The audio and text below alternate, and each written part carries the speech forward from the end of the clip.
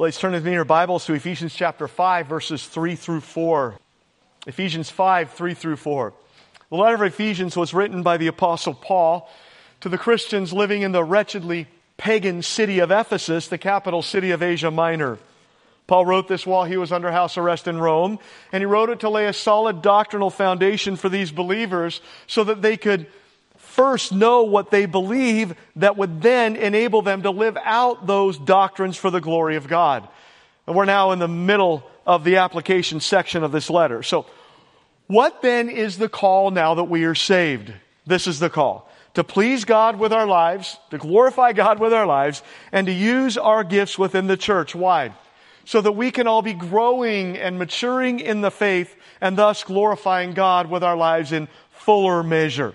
So, as Paul said, put off the old man and put on the new man day by day by day. In other words, now that you're saved and now that you've been made new, now that you have God's Spirit residing in you as your divine helper, which every Christian has, now that you have all these great means at your disposal, the Word of God and prayer and other believers and so on, the call now is to live like a Christian is called to live more and more, because this is now who you are.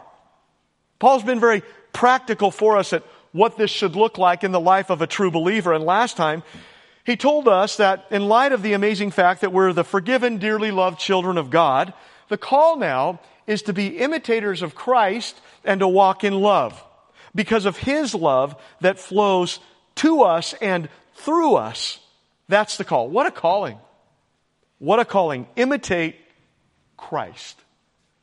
Paul now goes on to show us what shouldn't be a part of the life of the forgiven, dear children of God, of some of the things that we need to be continually putting off for the glory of God. Let's go ahead and look. Verse 3.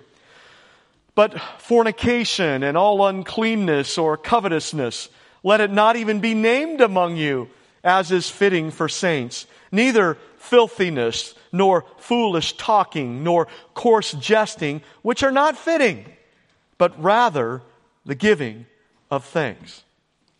Now, as we look at this, note how strong Paul is about it. He says that these things shouldn't even be named among us. Verse 3 begins with the word but, and this word is a word of contrast that shows us the things that stand the opposite of that which is a sweet-smelling aroma to God, verse 2.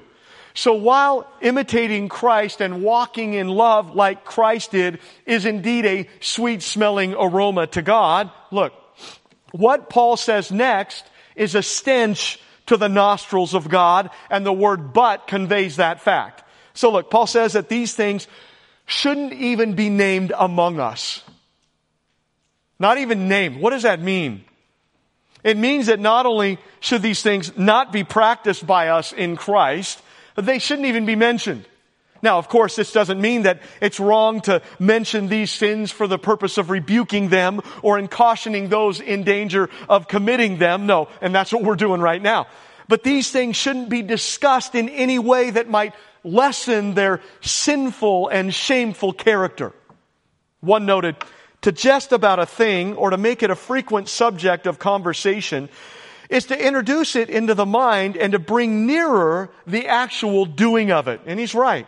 And here Paul warns that some things, man, they're just not safe to even talk about. They're not even safe to joke about. How do you get a nation to accept wretched sin? How do you do that? You name it.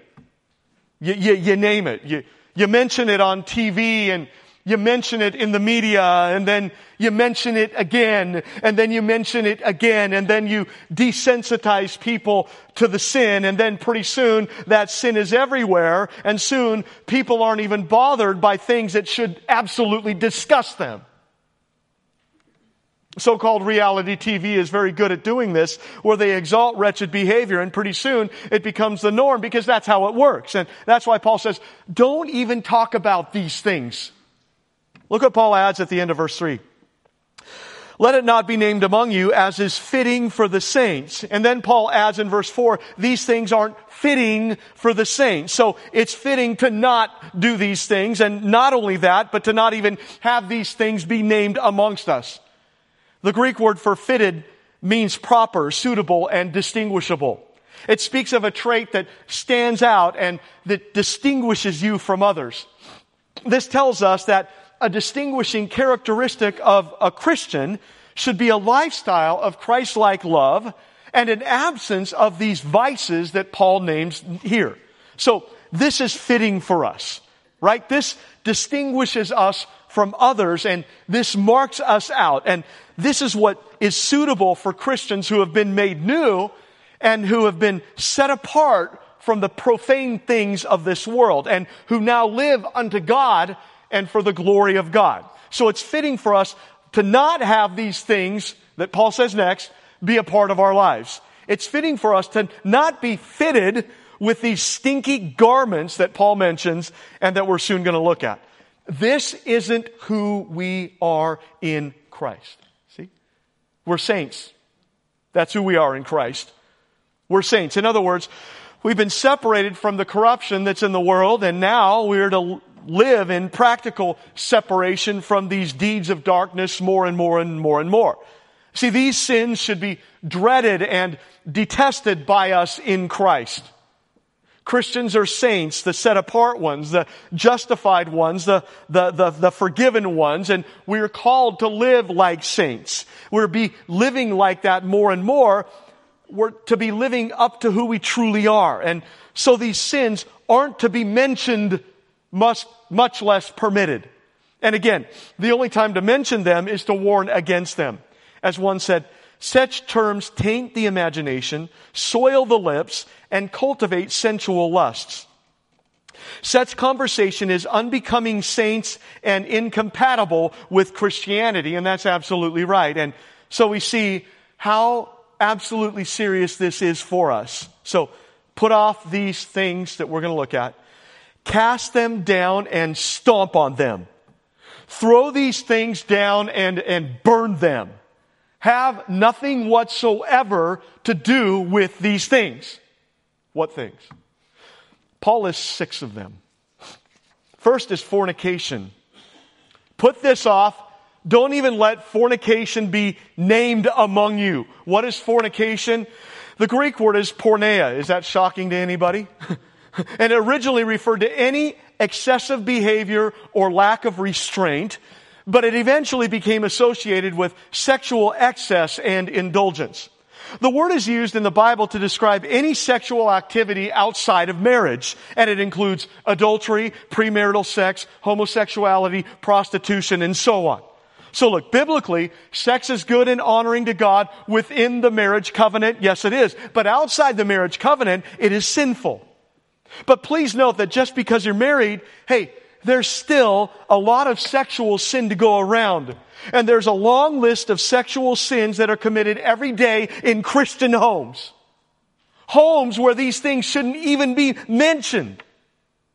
Note that in that culture, Gentile pagan worship was involved with sex, temple prostitutes, and all kinds of other shocking, dirty things. In fact, if you remember, Ephesus was renowned for its paganism. As many as 50 different gods and goddesses were worshipped in Ephesus. And it was here in Ephesus that the towering temple of Artemis or Diana was located, which was one of the 7 wonders of the ancient world. Much of pagan worship was just dirty. Much of pagan worship was just nasty. And so in the Greek culture of that day, prostitution and fornication were considered permissible activities. As one noted, the ancient world regarded sexual immorality so lightly that it was no sin at all. It was the expected thing that a man should have a mistress. In places like Corinth, the great temples were staffed by hundreds of priestesses who were sacred prostitutes and whose earnings went to the upkeep of the temple. Sick, disgusting stuff.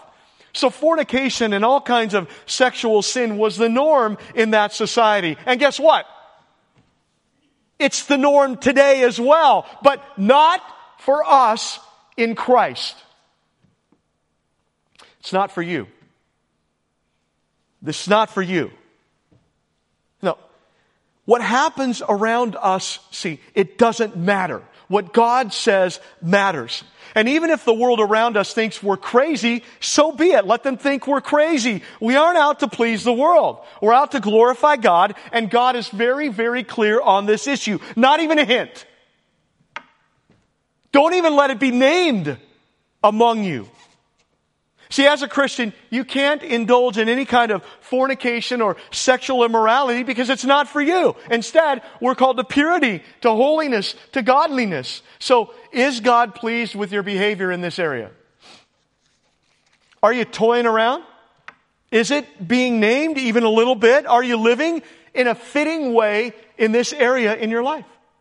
Again, within marriage, sex is beautiful, fulfilling, and has a protective effect against immorality. Outside marriage, sex is ugly, it's destructive, and it's like fire. Look, in a fireplace, a fire is warm and comforting. Outside the fireplace, a fire is destructive and uncontrollable. Fornication is like that, and Christians are to have nothing to do with it. Second is uncleanness. Put this off and don't even let uncleanness be named among you. See, just in case you're trying to make excuses for your sin, I didn't really do anything. You can look, but you can't touch. It's not hurting anyone else. And so on. Paul demolishes the belief by some that God's standard for moral purity is relative, because it's not. It's not. Look, he says all uncleanness, and that covers anything else that we might let creep into our lives. What is uncleanness? The word used here describes any substance that's filthy and dirty. Here, this is talking about moral purity and how we in Christ are to have nothing to do with anything whatsoever that is morally dirty. Anything. And this includes the actions of the body as well as the thoughts of the mind. So, it's very inclusive here. So, no sexual wrongdoing, no premarital sex, no extramarital sex, no sexual sin, no dirtiness of any kind, and no pornography in any way. None of that. See, God cares about these things, and He wants a pure people who are pursuing Him and His glory more and more in their lives, and He doesn't want a stained, dirty, worldly, soiled people. Yes, I know we will never arrive at that high aim until we die and are finally glorified. I can't wait for that day. Anybody else? It's going to be a great day. But this is what we passionately pursue. This is what we fight for, because this glorifies God and this has eternal value, and also this is the best thing for your soul. Some here today are undoubtedly failing in this area, in uncleanness and in fornication. My prayer is that God would convict you so much that you absolutely have to make a change today. This is wrong. This is dirty. It's sinful. It's serious. And God knows. God knows. You say, it's not that bad. Well, would you look at that if your spouse was in the room? If your mom was in the room? If Jesus was in the room right there next to you? We often set the bar way too low. I'm not as bad as my non-Christian friend down the road. Well, whoop-de-doo. Come on now. Or even, I'm not as bad as my Christian friend. Well, so what? What does God think? See, these sins steal away our passion and our resolve, and they keep us from the joyful, God-honoring, Christ-centered life, and they shouldn't be even named among us. Not even named. So take heed. Examine yourself. Let God's Spirit convict you and put this off for the glory of God. Look, hey, I'm going to ask a question. Be honest. Anybody deal with this in your life? Because I know the answer. You don't have to raise your hand. The Bible says that we all deal with lust and pride. It's common to all people. We all deal with it, and they reveal themselves to us in different ways. We all deal with these sins, so we're all a bit convicted here this morning. Good. That's good. The prayer is that we would raise the bar and continue to put these things off and pursue the God-honoring life that pleases the one that we love. So the conviction is out. Rise to the challenge today. O child of God, guard well your eyes from anything that stains the heart. Forsake those things that soil the mind. Your Father wants you set apart. Lord, help us here to be more set apart unto our good God. Third is covetousness. Put this off. Don't even let covetousness be named among you. Covetousness or greed literally means to have more. The word refers to a strong desire to acquire more and more possessions, especially that which is forbidden.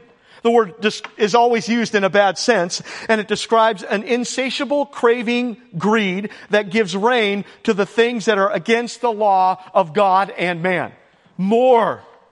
I want more. I need more. More. More money, more stuff, more of what belongs to others around me. I want more. What's sin? This is self-centered instead of God-centered. This is a root sin that leads to many other kinds of sins, including uncleanness and fornication. And as one said, it's a dreadful scourge. In 2 Kings chapter 5, the prophet Elisha was used by God to heal a man named Naaman, who was a commander of the army of the king of Syria. Naaman was a pretty wealthy and important man. If you remember, in order to be healed, Naaman was supposed to dip 7 times in the Jordan River, and after he did that, then he would be healed.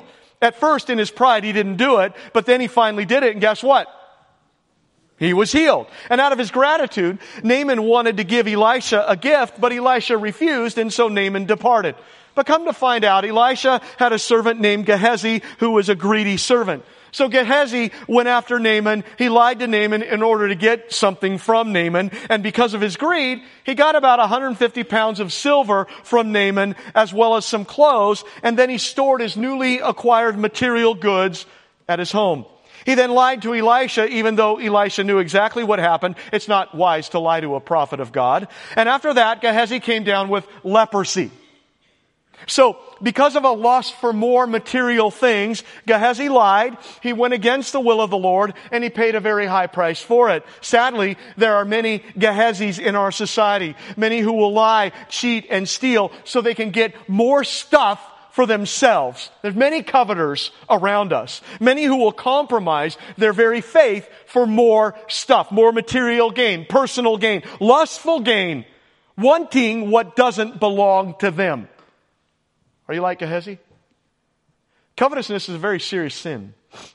It's listed in the 10 Commandments alongside such sins as idolatry, adultery, and murder. It angers God.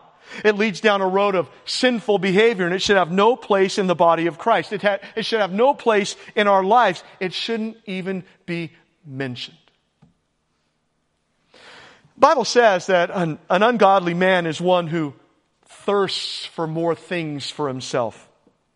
The Bible says that lusting for more things, whatever they may be, is something that those who don't know Christ focus on, but not us. Not us in Christ. What's the cure to this? The cure to covetousness is contentment.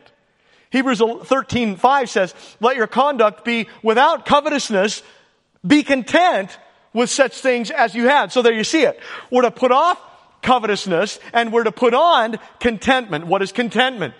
Contentment describes a believer who is satisfied with Christ alone and with what Christ has given to him, whatever that may be. See, he has Christ indwelling him, and he's satisfied with that, and therefore he is in need of nothing more to complete him. See, contentment is a state of mind in which one's desires are confined to his lot, whatever that may be. I trust the Lord. I'm satisfied with His leading over my life, and I will honor Him in the midst of where He has me and with what He's given to me.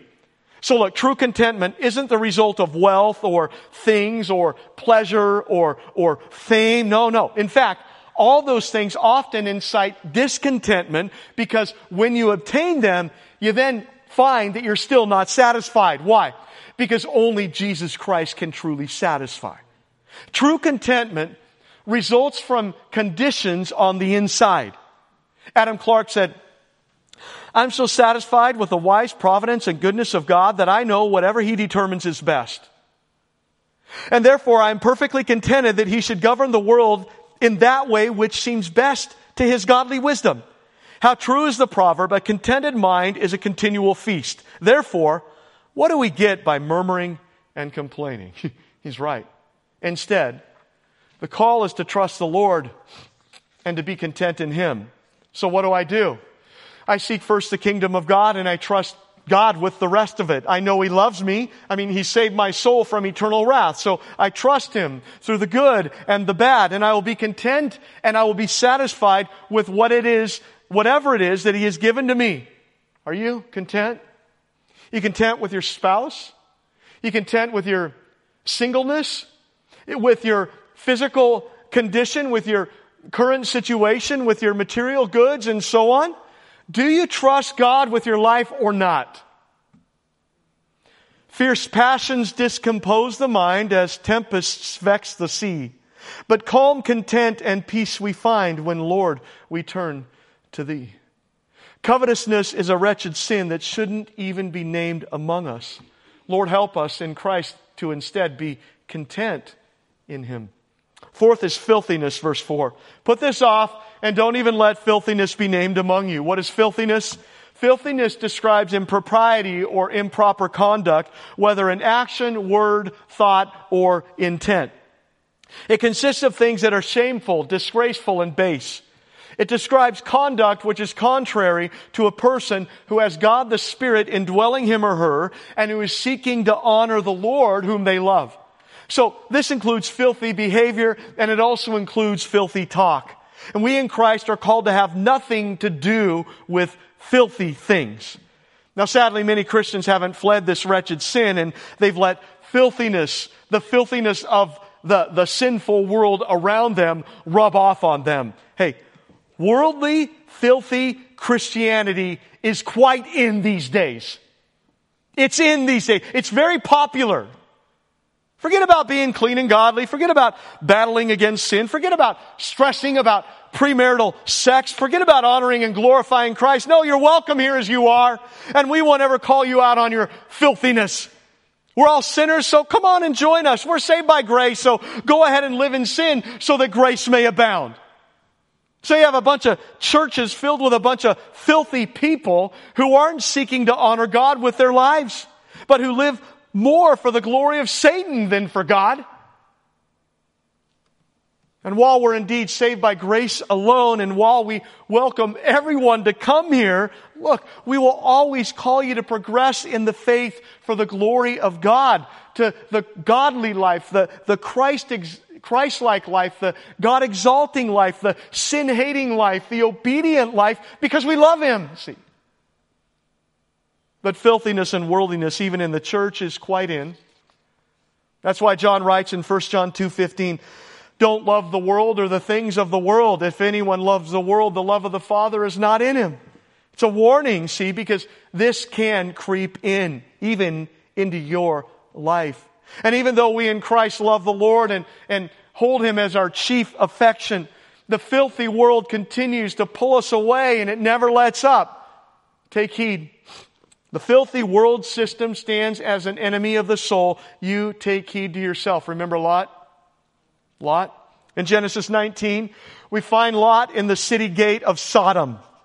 That means that Lot had a prominent place in the city of Sodom. That's not good.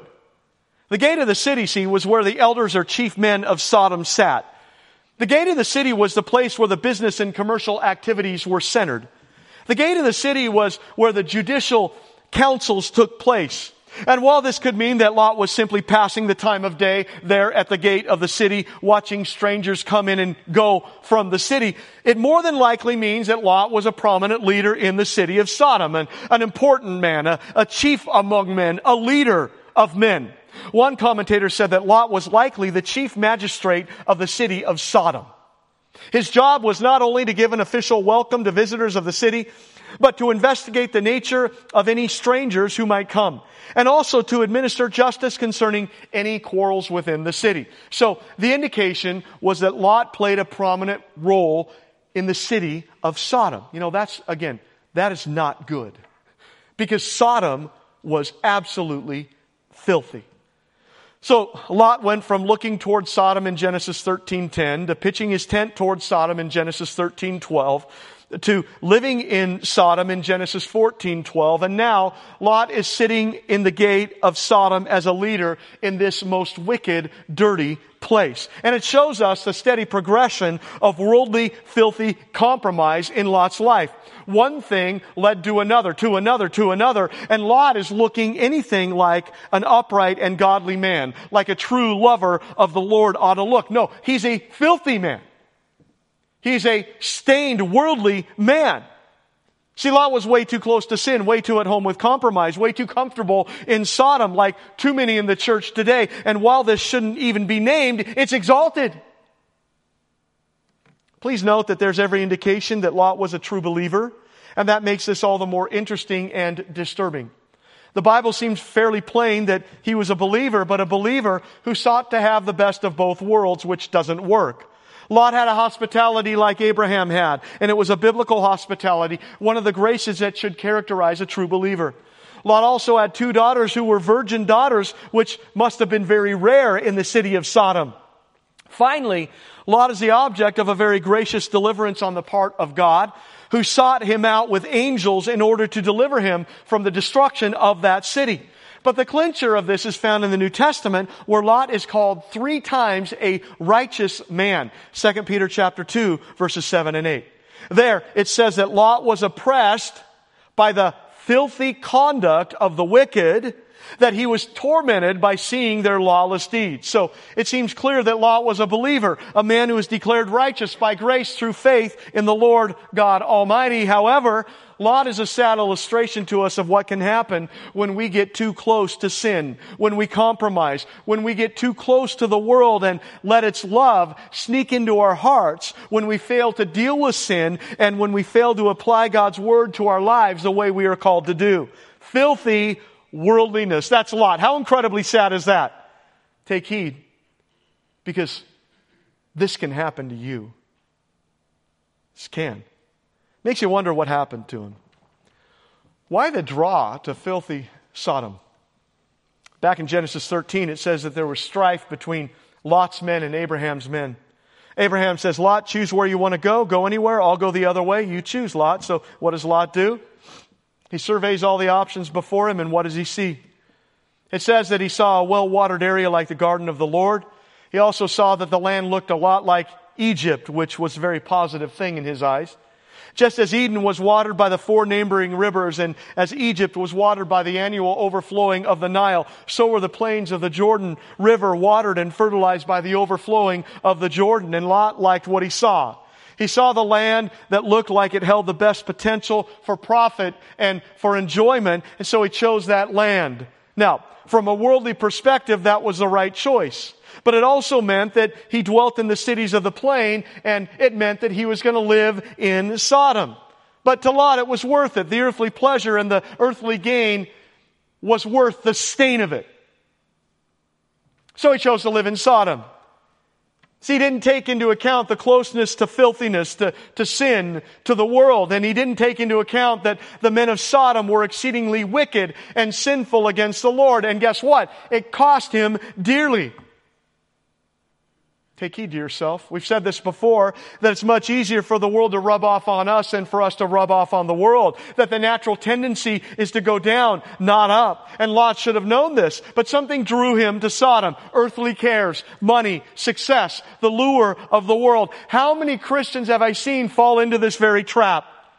I fear that too many Christians these days are way too much like Lot. We're too filthy, we're too stained, we're too worldly. They seek first the kingdom of earth and not the kingdom of God. They live like this earth is their real home and not heaven.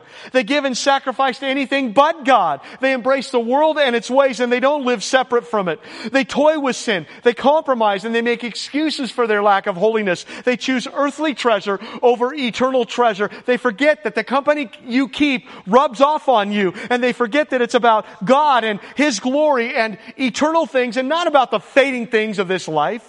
What about you?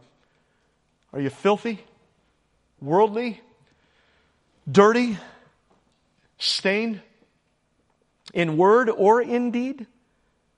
Are your friends good for you? Are your friends good for your faith? Is there sinful stain rubbing off on you? Does your language reflect the language of heaven or the filthy world around you? Do your actions reflect the actions of heaven or the filthy world around you? Guess what? These things shouldn't even be named among us. Not even named. What about you? Fifth is foolish talk. Put this off and don't even let foolish talk be named among you. And now, Paul shifted from behavior to both behavior and speech, and now just to speech. No foolish talk. What's foolish talk? The Greek word is morologia, literally moronic talk, speech that betrays a person as foolish. See, foolish talk isn't just gossip or flattery, but it's speech that's wretched in itself and that's offensive to Christian decency and morality. Foolish talk means that you take something that's shameful and you make it appear acceptable by the humor that you put into it. But guess what? It's not funny. It's ungodly. And you shouldn't be joking about things like that. See, on top of that, foolish talk means a kind of talk which is trite, senseless, moronic, dumb, and that isn't fitted to edify and to honor the Lord. This tells us that Christians should aim to have our conversation sensible, serious, and sincere. That we remember that the words of the Lord, who said that for every idle word that men shall speak, they will give an account for those words on the day of judgment, Matthew 12:36. Remember what Paul said in 4:29? He said that we're called to speak words that edify, words that impart grace. And so, as opposed to foolish talk, we are called to speak words that edify and impart grace to people. So, we're to build each other up, right? We're called to speak truthful words, biblical words, kind words, encouraging words, loving words, gentle words, and so on. We're called to speak words that would please and glorify the Lord. We're called to speak words that impart grace to the hearers. That means that our words and our conversations should express God's grace to people so that people are greatly blessed after they talk to us, as opposed to foolish talk, sinful talk, and dumb words that don't really mean anything at all and that don't really do anybody any good. See, foolish talk isn't to even be named among us. No. Christ-like talk. Sixth is coarse jesting. Put this off and don't let coarse jesting be even named among you. The Greek word for coarse jesting means to turn easily. Interesting. It describes witticism in a vulgar sense. It's talking about humor that may make the world laugh, but that not only shouldn't make us laugh, but that shouldn't even be on our lips. Jokes with double meaning, innuendo, jokes that are inappropriate and ungodly. Now, does this mean that we can't ever joke with each other or that we can't ever laugh? No, it doesn't mean that. Kent Hughes notes, humor and merriment are recommended by both Scripture and life. Proverbs 17:22 says, a joyful heart is good medicine. The preacher of Ecclesiastes says that there's a time to laugh, Ecclesiastes 3:4. And those things are good. However, just take heed. Think through these things. Be careful with your words. Be careful about what you talk about, because Christians represent Christ, and there should be a weight about the things we say and about how we live our lives. Why? Because time is flying by, and the times are evil, and people all around us are dying and they're going to hell, and we should live in light of that. See, how we talk matters greatly to God, right? James talks about this in James chapter 3. And it's in verse 2 that James says that Christian maturity is reflected in the self-control of our speech. So he says that if you can control your speech, then you're becoming a mature Christian. And self-control of our speech bodes well for the self-control of the rest of ourselves. So James tells us that the tongue holds a key place in holy living. And that's really what Paul's saying here in Ephesians 5 as well, that the tongue's control is a prime component in our sanctification and in our growth in Christ. James argues in James 3:3-5, that the tongue is disproportionately influential as a member of our body, and he gives two illustrations of that fact. In verse 3, his first illustration is that of a horse and a bit, or a horse and a bridle. And he points out how this relatively small instrument used by a skilled rider can guide a large and powerful animal with some amount of ease. James says that it's the same thing with the tongue. The tongue, though disproportionately small, has a disproportionately large influence on us as people. He says that even as a horse's bit guides its entire body, so also the tongue is something which impacts the whole body as well. And so he uses the first illustration to emphasize the relative importance of the things that we say. The second illustration is in verse 4, is that of a ship. This illustration comes from the day of great sailing vessels, which would have been driven by sails and by wind. And he says that even a large ship in a big storm where the wind is howling and blowing in all directions, that's guided by a pilot through a very small instrument, the rudder.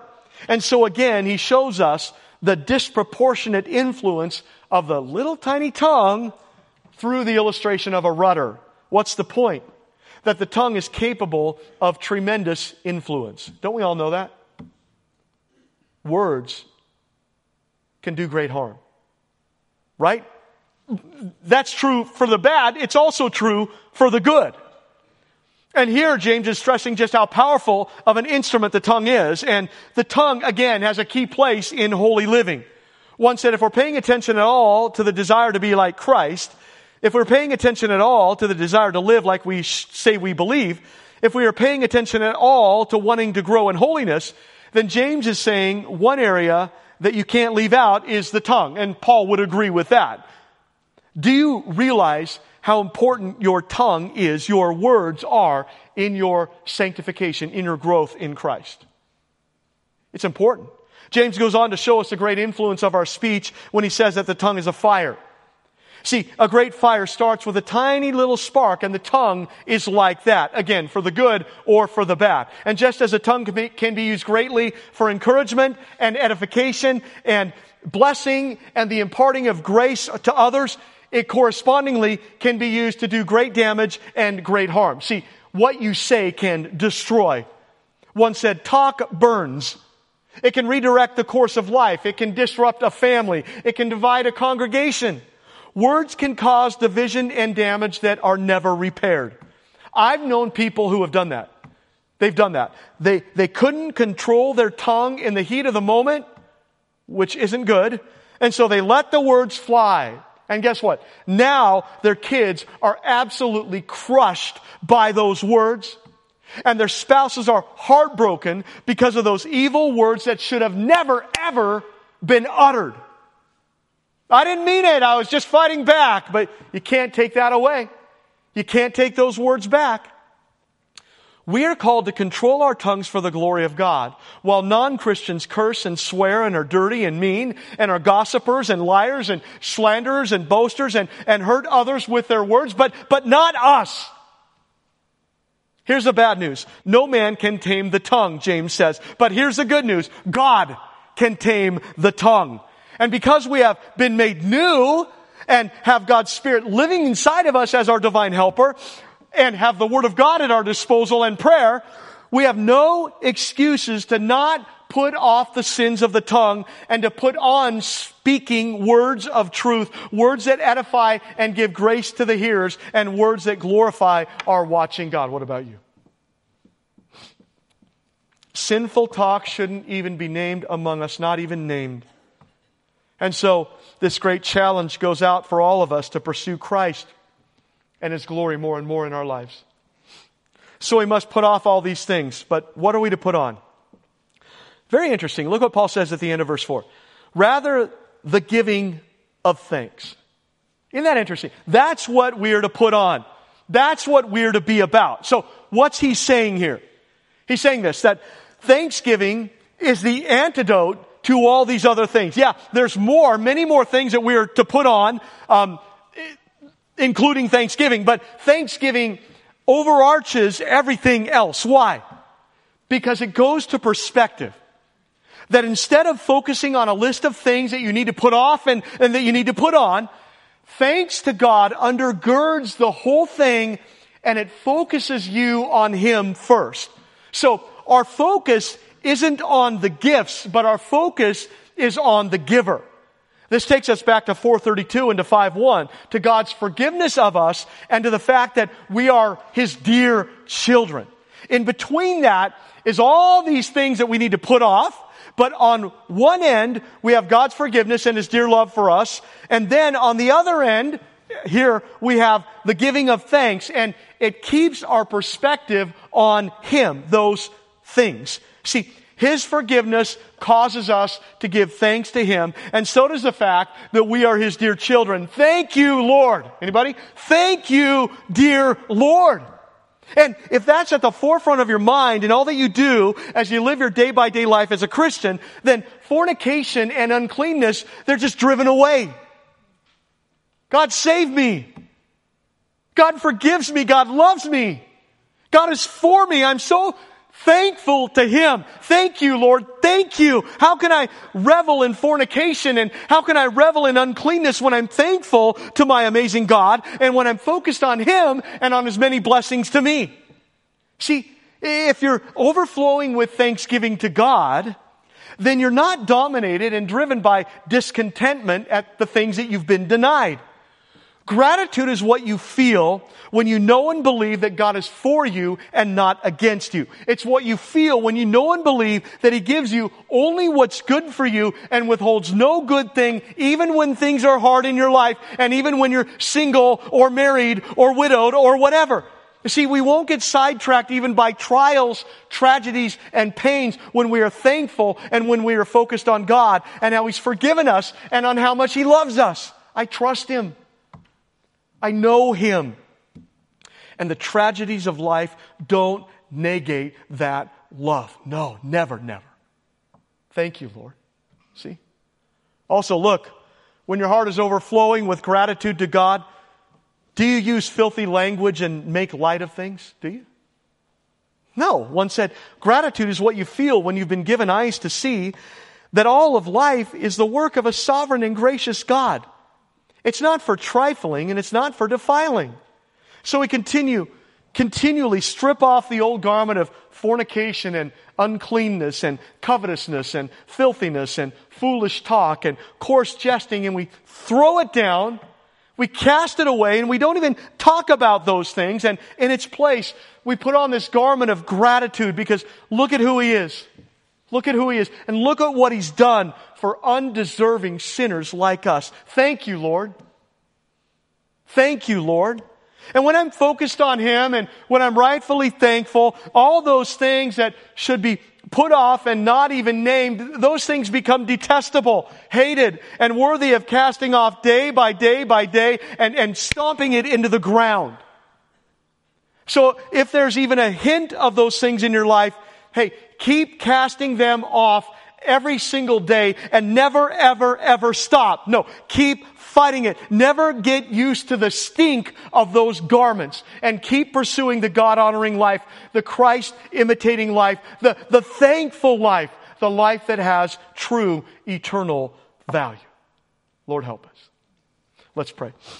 Heavenly Father, I pray that we would be thankful Christians, that as we ponder You and Your forgiveness and Your mercy and Your goodness and Your love, that we would be filled with gratitude so that all these other things are secondary. that You are so big and beloved in our hearts and in our minds that all these other loves, sinful things that we love and hold on to, they would just be seen as refuse in light of You. So Lord, may we be captivated by You, and may we pursue You and be thankful to You, and may You drown out all these other things. Help us, Lord, to keep pursuing it, to keep fighting, to keep putting off, and to keep putting on for Your glory, because You are worthy, because we love You. May we encourage one another in these truths for Your glory. In Jesus' name, amen.